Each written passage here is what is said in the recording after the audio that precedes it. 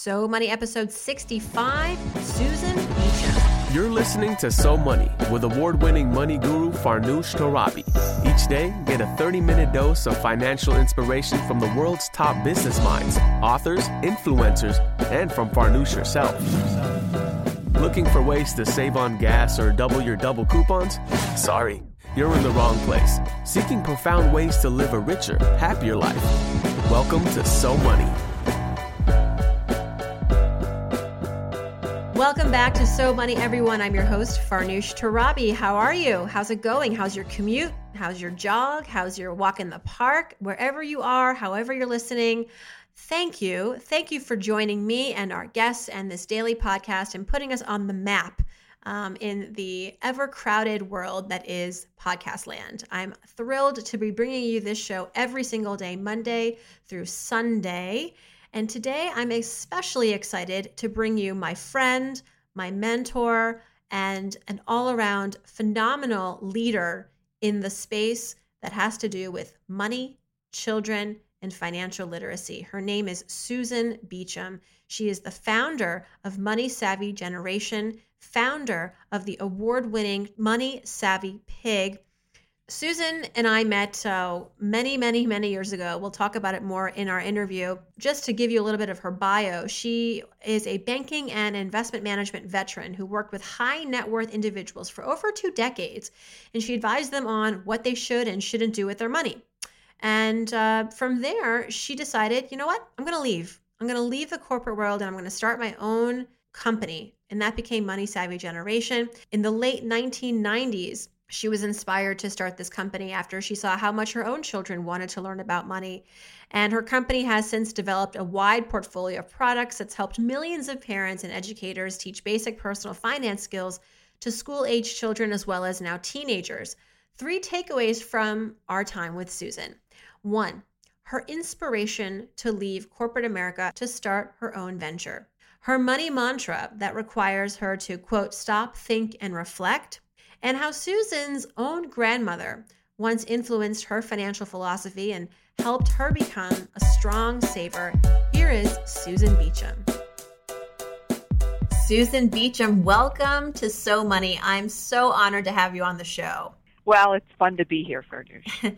You know, I like to give sometimes a bit of background on why I have on certain guests that I do. And beyond the fact that you are a leader, a champion in the space for money and kids and financial literacy, I wanted to have you on because you're a friend, and how we got to be friends is such a special story that I wanted to just share a little bit of it here, and feel free to chime in because I think it's for me, it's one of those So Money moments. So years and years ago, I want to say maybe 12 years ago, I was an intern at Money Magazine. And when you're an intern at a magazine, I mean, let's face it, the most they're going to have you do is fact check, maybe contribute as a reporter to a story, but to have your own byline in a magazine is very hard. It's not, it doesn't happen every day. But we were told that it was possible. So little Farnoosh, you know, trying to maximize her possibilities. So I went and I just poured through all sorts of information, reports, articles, data to find my story for that summer. And I fell upon a story that featured Susan Beacham in the suburbs of Chicago. It was a story, Susan, you probably remember it very well, of you going into classrooms and teaching youngsters about money. And the way that you did it, you took them to a McDonald's shareholders meeting and then took them to McDonald's and kind of made the connection. And this story captured that. And so here I am thinking, oh my gosh, this is totally a Money Magazine story. You know, I was going to take this local story and nationalize it. But how do I find Susan Beacham? This was before people were Googling each other, really. And so I had to call the school, but it was summer, so school session was out. And then fortunately, the message I left on the answering machine got heard. And then somehow someone got to you and we got to each other eventually. Long story short. That's only because, Farnoosh, my youngest, who was in first grade at the time, was well known to Principal Forshea, who picked up your phone call a day after school called. Well, thank you, Amanda. So long story short, the story took off, and I just was feeling super proud of myself because I found you basically. And the story was in one of the summer issues of Money Magazine. You guys got a full page feature, full page photo shoot. But more importantly, I not only gained a byline that summer, I gained a friend, a lifelong friend, Susan Beacham. And so it's been such a so wonderful to watch your career journey unfold and all that you have done. I haven't even really gotten to all the great things you've done. So I'll let you kind of brag about yourself a little bit. Tell us a little bit about the Susan Beacham empire and Money Savvy Generation and all the great work you are doing helping young kids learn about money. Well, it's a journey that I had no intention to get on. And so after 18 years in corporate America, working with high net worth families and telling them what they should or shouldn't do with money, I, having a first grader, saw how much first graders were excited about learning about money and how much more they listened to me than adults. And so when you found me in that story that ran in the Chicago Tribune, I had actually gone into a classroom, first grade classroom, and I had worked with those students, and this was a very new concept to teach kids that they could do more than one thing with money and how to set goals for money. And at the time, the story was written by a woman who had found me at that McDonald's shareholder meeting.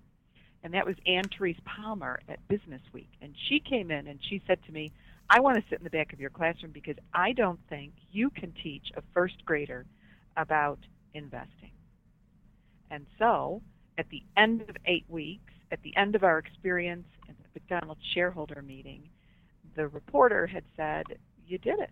I didn't think you could. And in that moment, the story you read, and when we first got together, was opening everybody's eyes and minds to the idea that kids as young as 7 could really learn something significant about money, enough so that they could build on that foundation. And if they continued to be taught, by the time they got to high school, it would be instinctual for them to stop and think and reflect and delay gratification. And so that story was the beginning of the journey. And then, as you well know, we moved on to working with first grade classrooms and schools and churches and anyone who wanted to begin to teach children about money. And I was having a hard time breaking down the abstract concept of money with very young children because developmentally, children are concrete learners, so they need to see it. It needs to be visual. They need to touch it. Abstract is a very difficult concept for kids, and so I was working with 4 cups, and I was labeling them: save, spend, donate, and invest.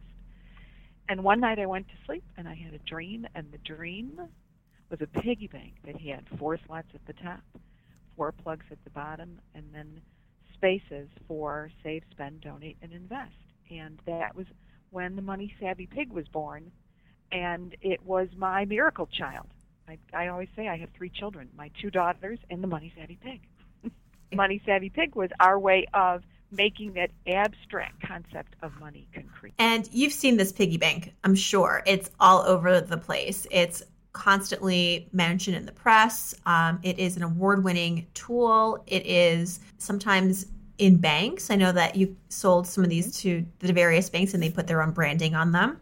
I love giving the pig away for gifts for young kids. It's a perfect gift if your kid is, I would say, 4, 5, 6, 7. You got stickers to visualize what it is they want to save for. It's perfect. Well, the research tells us that at the age of 4, the visible accumulation of coin, so a child watching coin accumulate, translate, and helps them understand the concept of saving. So the Money Savvy Pig is see-through because we need children to see coin accumulate. And if they don't see it accumulate, you're losing the very essence of what they need to get what saving means, to understand how to delay and put money aside for something they want tomorrow. Mm-hmm. And your work spans really childhood and up through adolescence and teenagers now. You're working with teens, helping them to better understand money at a critical age, I think, as they're heading off to college. You have a new book. Tell us about the new book. Well, the new book came to light, Farnoosh, because the class that was in the story that I took to the McDonald's shareholder meeting, they graduated last year from college. Oh my gosh. So those, oh my gosh, which coincidentally, OMG, Official Money Guide for Teenagers.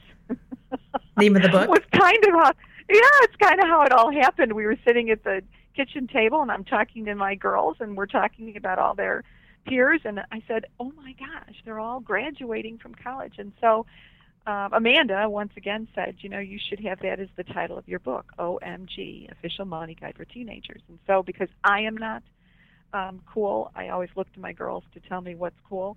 We ran with that title, and it's been very engaging. And we decided to do something for the teen reader because our kids, our money-savvy kids that are part of the money-savvy generation work we've been doing now for 15, 16 years, they've grown up.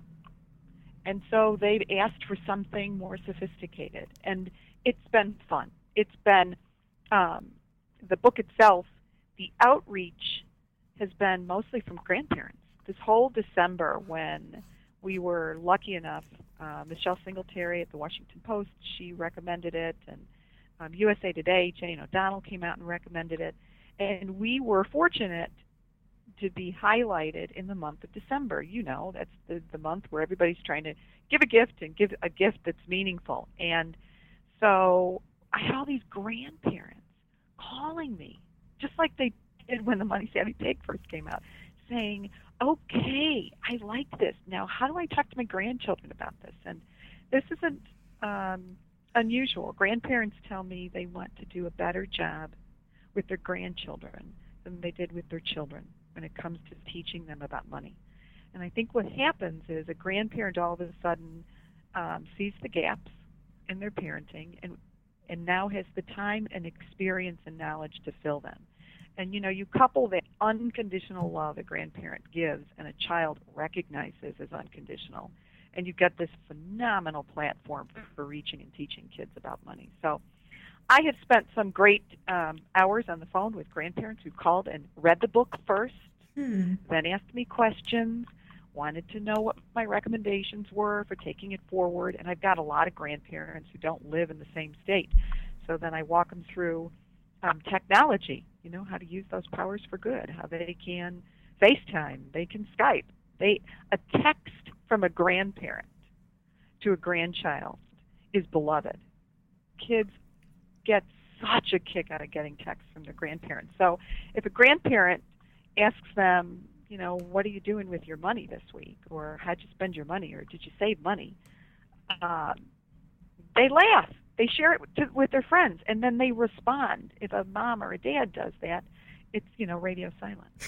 So the whole marketplace has been teaching me one more time about how to reach them in an easygoing way about a topic that gets everybody antsy, and that's the topic of money. And grandparents, I think, are the hidden tool reaching in an effort to reach that teen, early college age segment. I think we need to arm our grandparents with this knowledge because they're ready and willing. That much I know.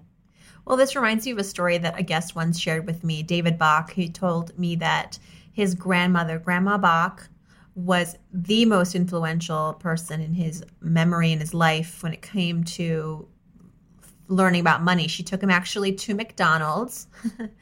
And I won't share all of it because I want you to listen to the podcast, but it was a pivotal moment for him at McDonald's with his grandmother. Let me tell you a story about a grandparent. My grandmother lived upstairs from us. So my grandfather had died quite young, and so on the southwest side of Chicago, we had these two flats, and Grandma lived upstairs, and she was working full-time, and we lived downstairs. And my mother would make the meals Monday through Friday, and my grandmother would make a midday meal on Saturday and Sunday. And on Saturday and Sunday, at the midday meal, everyone was present and accounted for. Now, at that table, a lot of things were discussed, and there was no censoring. So money failures, money successes, money troubles, money concerns, all about all the relatives, all about our own family. everything got chalked out at the table over extraordinary food. And my grandmother one day said to me, I want you to understand how important it is for you to save. She put me in the car, she drove me around our neighborhood, and she started to point to houses. She said, that house went for $7,000. That house went for $3,000. That house went for $10,000, which was inconceivable to me that homes would go for such a little amount of money. And that was the seed that was planted in a very concrete way by my grandmother that said to me, I need to save. Because she said, when those homes were going for those prices, I didn't have the money. I couldn't act on the opportunity, but I want you to have the savings so you can act on it. Well, for many years, I remembered that story. I saved, totally did what she told me to do.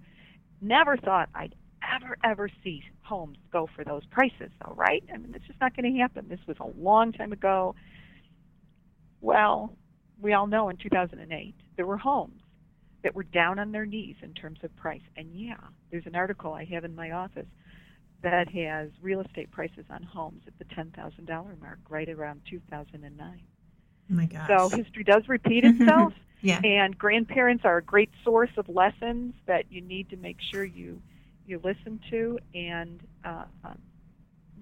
it's the reason why I am who I am today, and I'm a strong saver. Mm-hmm. Well, let's get philosophical, Susan. Share with us a money mantra that really captures how you think and act with your money. I spend a lot of time exercising the muscle of stop, think, and reflect.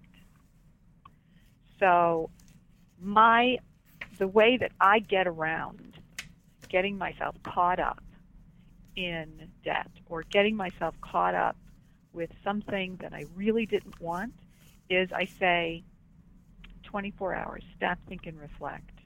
Do I need this? Do I want this? If I just want it, we're talking 24 hours. If I need it, probably I will get it right then and there. But my mantra is stop, think, and reflect.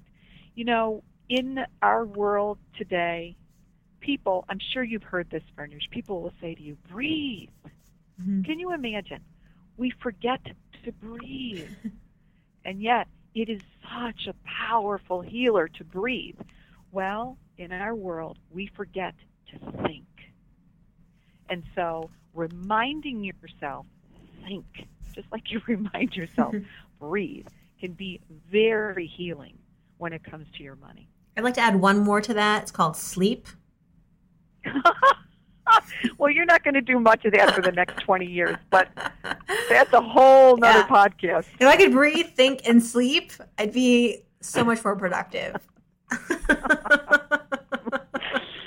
But I really, really like that. Stop, think, reflect. Those are powerful words. So this is where I transition now to a money memory, although you've already shared with us a very special time in your life with your grandmother. Would you say that that is one of your earliest money memories? My earliest money memories are at that table in my grandmother's apartment where we gathered to have a meal. And I tell parents all the time, I know you might not be able to do it every night of the week, but please protect 1 or 2 nights a week where you all sit around the table and you all have the meal together, because the conversations that happen at that table are very powerful teaching moments, teachable moments for your kids. Yes, it's one of those lost arts, the art of sitting around a table and having a meal together. That is so powerful, so transformative, so important. And I'm glad that you did that. It's well worth the investment, Farnoosh. And you don't see it right away because, you know, a number of those meals are just a pain in the ankle. And it's not all Norman Rockwell moments. Trust me. You know, I was the kid who knocked the milk over all the time, and my grandmother would say, nobody's hurt, everything's okay. And I knew my mother was ready to wring my neck. But persistence and doing it over time, you're going to get some golden moments that are going to help shape and form the character of the kids and the people around the table. Truly. Well, let's talk about failure, Susan. What's a financial failure that you experienced that was pretty shattering, but you lived, you learned, and you're kind of happy it happened because it taught you an enormous amount? The one and only, believe it or not, one and only, and that's all I needed was this one because it was big enough. When I got married, we moved to California, and within a couple of years, we bought a house. Now, we moved to California. Let's see, I was married in '87, so I think we moved in '89.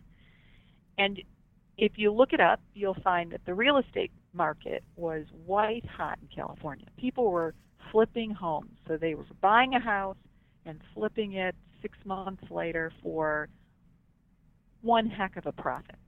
And so I looked at Michael and I said, let's buy and flip homes. And Michael Beecham looked at me, and remember, we're in the honeymoon phase of our marriage, so I'm still listening. No, I'm kidding. I listen to this day. But he said to me, Susan, you don't buy a house as an investment. You buy it because it's your home. You buy it because you're going to raise your children there. You're going to feed people. You're going to socialize. You're going to live. This is a place that's sacred, and you don't do this, especially if you don't know what you're doing, to flip homes. So begrudgingly, I said, okay. And so we did. We bought a home. It was built in 1926, and it was in Pasadena, and it was so sweet. It was about 1,100 square feet, about 1,100 square feet. And we had that home for 7 years, I think 7 years. And we decided to sell the house when my second child was born, when Amanda was born, to come home to Chicago, because that's where grandparents were on both sides. And when we sold the house, we lost everything. We lost over $100,000 because the market had turned. Now, we hadn't spent a lot of money on the house, but we had spent enough for us to wipe out our savings. We paid into the mortgage to get out of the house. And we had a very different feeling when that happened. We both knew that that home had been where we had met our best friends, that we still have to this day, where both our children were born, where we had so many memories that not $1 bill could ever compare, not even $1 million could compare to what we had gotten back out of that home. And so while I didn't necessarily like the fact that we had lost so much, I didn't grieve it, because I had gained so much by looking at that house as a place where I lived many happy moments versus how much will I get for it when I get out of it. Yeah. Oh, it's so true. Like these stories about trying to time the market, the housing market, it never works. And if it does, it's dumb luck. Dumb luck is right. You know. All right, Susan, let's turn the table. Let's talk happy. Let's talk about a so money moment, a time in your life where you classify as a financial win. I think the first financial win I had was when I left college, and I graduated from college, got my first job, and there was a woman there that I worked for who wasn't much older than me. Her name was Susan Maher, and she said to me, have you gotten the paperwork filled out for your 401k? And I looked at her and said, no. And she said, you're living at home. And at the time, remember, we're going back in time. At the time, 401ks were pretty rich. And at the time, the bank I worked for was matching up to 14%. Yes, it used to happen. And she looked at me and she said, well, you're an idiot. You're living at home. You have no expenses. You're not married. You have no children. I'm going to get the paperwork, and we're going to get this done. Now, I thank her every day for what she did, because I did do what she said, and I put the maximum amount in my 401k. I didn't do it because I was smart. It was dumb luck. I listened. I was smart there. I listened to someone who was clearly smarter than me about this opportunity. Now, our future, our financial future, is so much more secure because I listened to someone the moment I got out of college and took advantage of an opportunity because I sat at that table on Saturday and Sunday and I listened to people I trusted tell me about the importance of making sure I took care of my money. Yeah. It's I completely can relate to this. I started a job in my early 20s, didn't have a 401k. This was my first full-time job. They were offering a 401k with a match. And I said, sure, just sign me up. The best part about it was that it was automatic. It was painless. And when I left the company and I moved on and now I'm looking at rolling over the account, I had a nest egg. At 26, I had probably $40,000 or $50,000. And if you were to ask me to actually see that on my own, would never have happened. The hardest thing to get your head around when you're young is that you won't always be young. The hardest thing to get your head around when you're young is that time can be on your side, but that it marches on. And so when it comes to money, you have to be present and you have to look at opportunities and you have to answer those opportunities when they're offered to you. And you have to understand some basic fundamental concepts like compound savings and the rule of 72, things that I know make people's eyes glaze over, but they're essential pieces of knowledge that confirm your instinct that it makes sense to automatically sweep money into a savings account, especially one that has, a money match. I mean, why would anybody leave money on the table? Right. Okay, Susan, let's talk about habits. We've all got them, good and bad, although in this case, I'm curious mostly about your good financial habits. Just one that you practice on a consistent basis that helps you manage your money well. Accepting that I am not a financial planning expert. Many of us think that going out and finding a good advisor is something that we don't need to spend our money on. I know a lot of people who say, I'll just put it in a mutual fund. I don't need to talk to somebody about that. I don't need to plan for that. I don't need to worry about that. The reality is, if you're an expert at your job, do that job.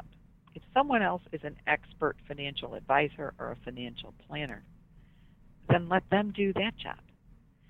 We all think we can do everything, especially if we're good at our job. But we are not all experts at the tax code, at the financial planning techniques that we need to employ to make sure that we're not waiting table when we're 80 years old. I like to end on a jovial note. Okay. So I start off a sentence and you finish it. First thing that comes to your mind. There's no wrong answer. If I won the lottery tomorrow, say, I don't know, $100 million, the first thing I would do is retire. Now, I'm being honest, right? Of course. I figure 56, you said first thing that came to my mind. And then I thought about it for a while because I was embarrassed I would say the word retire. I thought about it for a while, and then I thought, okay, here's what I would do. And I really believe this is what I would do. Because after stopping, thinking, and reflecting, I hate to keep repeating that, but that's what I did, I thought about the fact that I would probably take a portion of it, put it towards my retirement to secure a little more comfort and make myself feel at peace that I had some financial security. And the balance, I would start a family foundation and I would give it away. Because there's something extraordinary about making your own money. It's empowering. It's a boost to your self-esteem. It's a daily booster shot to your confidence. If you have too much money in the wings for your children, you might rob them of that incredible feeling of being independent and knowing how to make money on their own. Mm-hmm. Yeah, that's probably the most powerful thing you can have your kids do at a young age is earn their own money. Yep. Agreed. The one thing that I spend my money on that makes my life easier or better is? Good food. Yeah. cook. You guys do cook a lot. I see that. Yeah, And we do. now you We're have big cookers. All right, Susan, my biggest guilty pleasure that I spend a lot of money on, perhaps too much, is My kids. oh, Forget about it. I do. I spend yeah. Well, so yesterday I will go ahead and cop to this. indulge me. Amanda loves pajamas. She has too many pajamas, but it is her guilty pleasure. So, it's after Christmas. There's a lot of pajamas on sale out there, my friends. And I bought 2 sets of pajamas at Target, $7 a piece. Well, I was going to say, did you go to Target? Because they have fantastic PJs. Fantastic. I know exactly what she likes. And so, of course, there I go. Bought 2. I've already got them washed, tied up with a red ribbon, and they're going to go to her on Valentine's Day. Oh. When you're a parent, and especially when you're working and you're traveling, there wasn't an airport gift shop that I didn't look at. My kids have stuff from, a moose from Montana. Yeah. You name it. I came home with little trinkets, and I don't know if it was more for them or if it was more for me. But I do kind of hark back to the one vacation my parents took when they went away, and my mother came back with this tiny little doll, and I'll never forget it. She went on holiday and she came back with something for me, and that really seeded in me. That's my excuse, at least. I'm confident I spend too much money on them, but hey, it's wonderful. Hey, that's why I ask it. I thought because it brings a whole new side of you, and it's very, very nice. And she'll love the PJs. Target is where it's at. I think she will, especially right now. Mm-hmm. One thing I wish I'd known about money growing up is I wish I'd had an even fuller appreciation of the impact of compound savings. So I did the right things. I listened to Susan when she told me invest in the 401k. But did I drop too much money at Marshall Field? Yeah, probably. And I could have put more in savings. Hindsight is 20/20, and I recognize that. But I focus when I'm teaching first graders. I focus on teaching about the power of time and money. Right. When I donate money, I like to give to blank because I like to give to kids. So I have never seen a lemonade stand that I haven't stopped for. I have never seen I just got a Girl Scout approached me the other day for cookies. I like to encourage kids. I like to support the entrepreneurial instinct they have, which they have in spades when they're little. I like to give to organizations that support kids, that help make a child's life better, easier, because children are vulnerable. They're a very vulnerable population, and they depend on us to do right by them.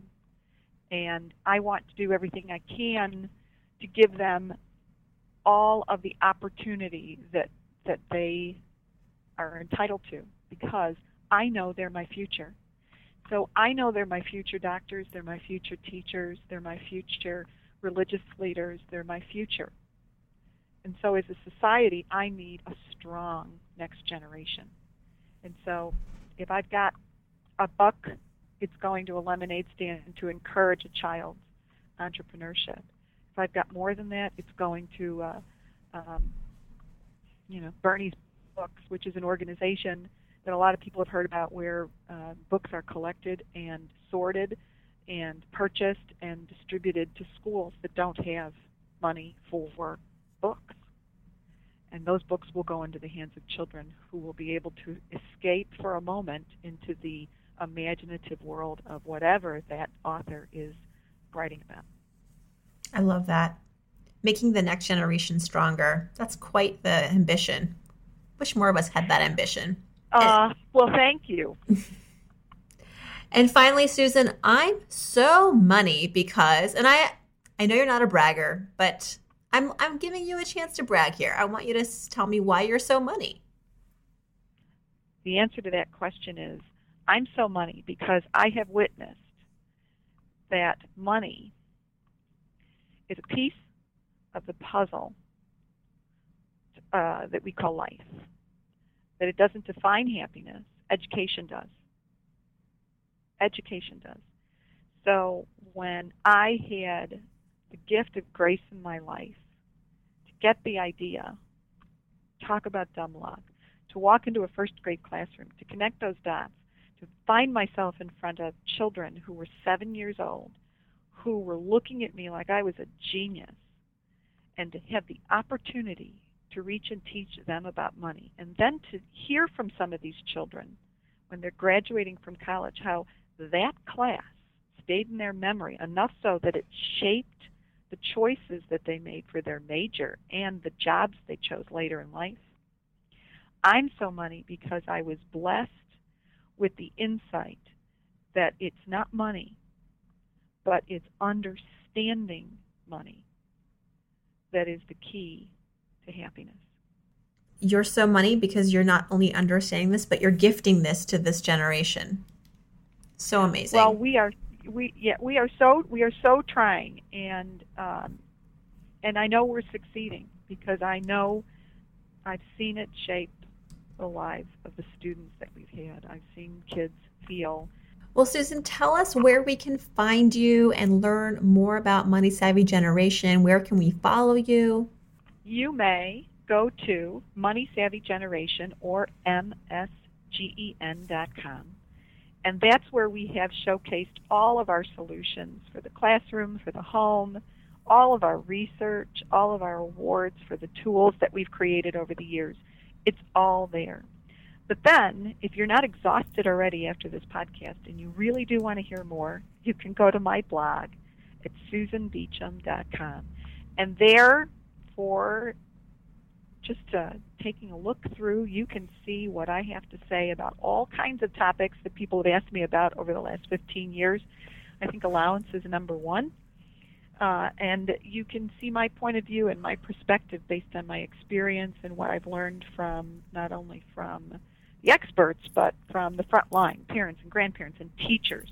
God bless the teachers who take this task on as well. And that's where I am. Susan, thanks so much for spending time with me and with all of our listeners. And I want to thank you for picking up a phone and being curious enough to find me so many years ago, so I could be so money today. Oh, well, thank you for returning my call.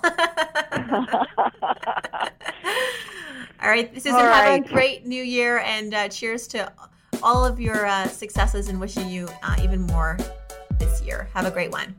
You too, kiddo. Best to you as well. That is a wrap. If you'd like to learn more about Susan Beacham and Money Savvy Generation, you can visit her websites, susanbeacham.com and msgen.com. She's also on Twitter at Susan Beacham. We've got all this info on SoMoneyPodcast.com, as well as the transcript and comments from this interview. And there at SoMoneyPodcast.com, you can reach me and send me a question. Click on Ask Farnoosh when you get onto the site and ask away about money, career, family, life, whatever you like. I will do my best to give you a good, honest answer every weekend on Ask Farnoosh. And one other thing, if you enjoy what you're hearing and you want the show to continue shining its light, please leave a review on iTunes. It is something that I am getting better and better at asking for. I don't like asking for favors too much, but this is one big favor that you can do for me. If you really like the show and you want to see it grow, leave a review on iTunes. And when you do, let me know. Email me, farnoosh@somoneypodcast.com. I'd like to know, because then I will also enter you into a free 15-minute money session with me. I draw a name every week off of the iTunes review list, and I announce that winner on Saturdays on Ask Farnoosh. So tune in to that episode to see if you have won and how you can claim your free 15-minute money session. Thanks again for tuning in, everyone. I hope your day is so money.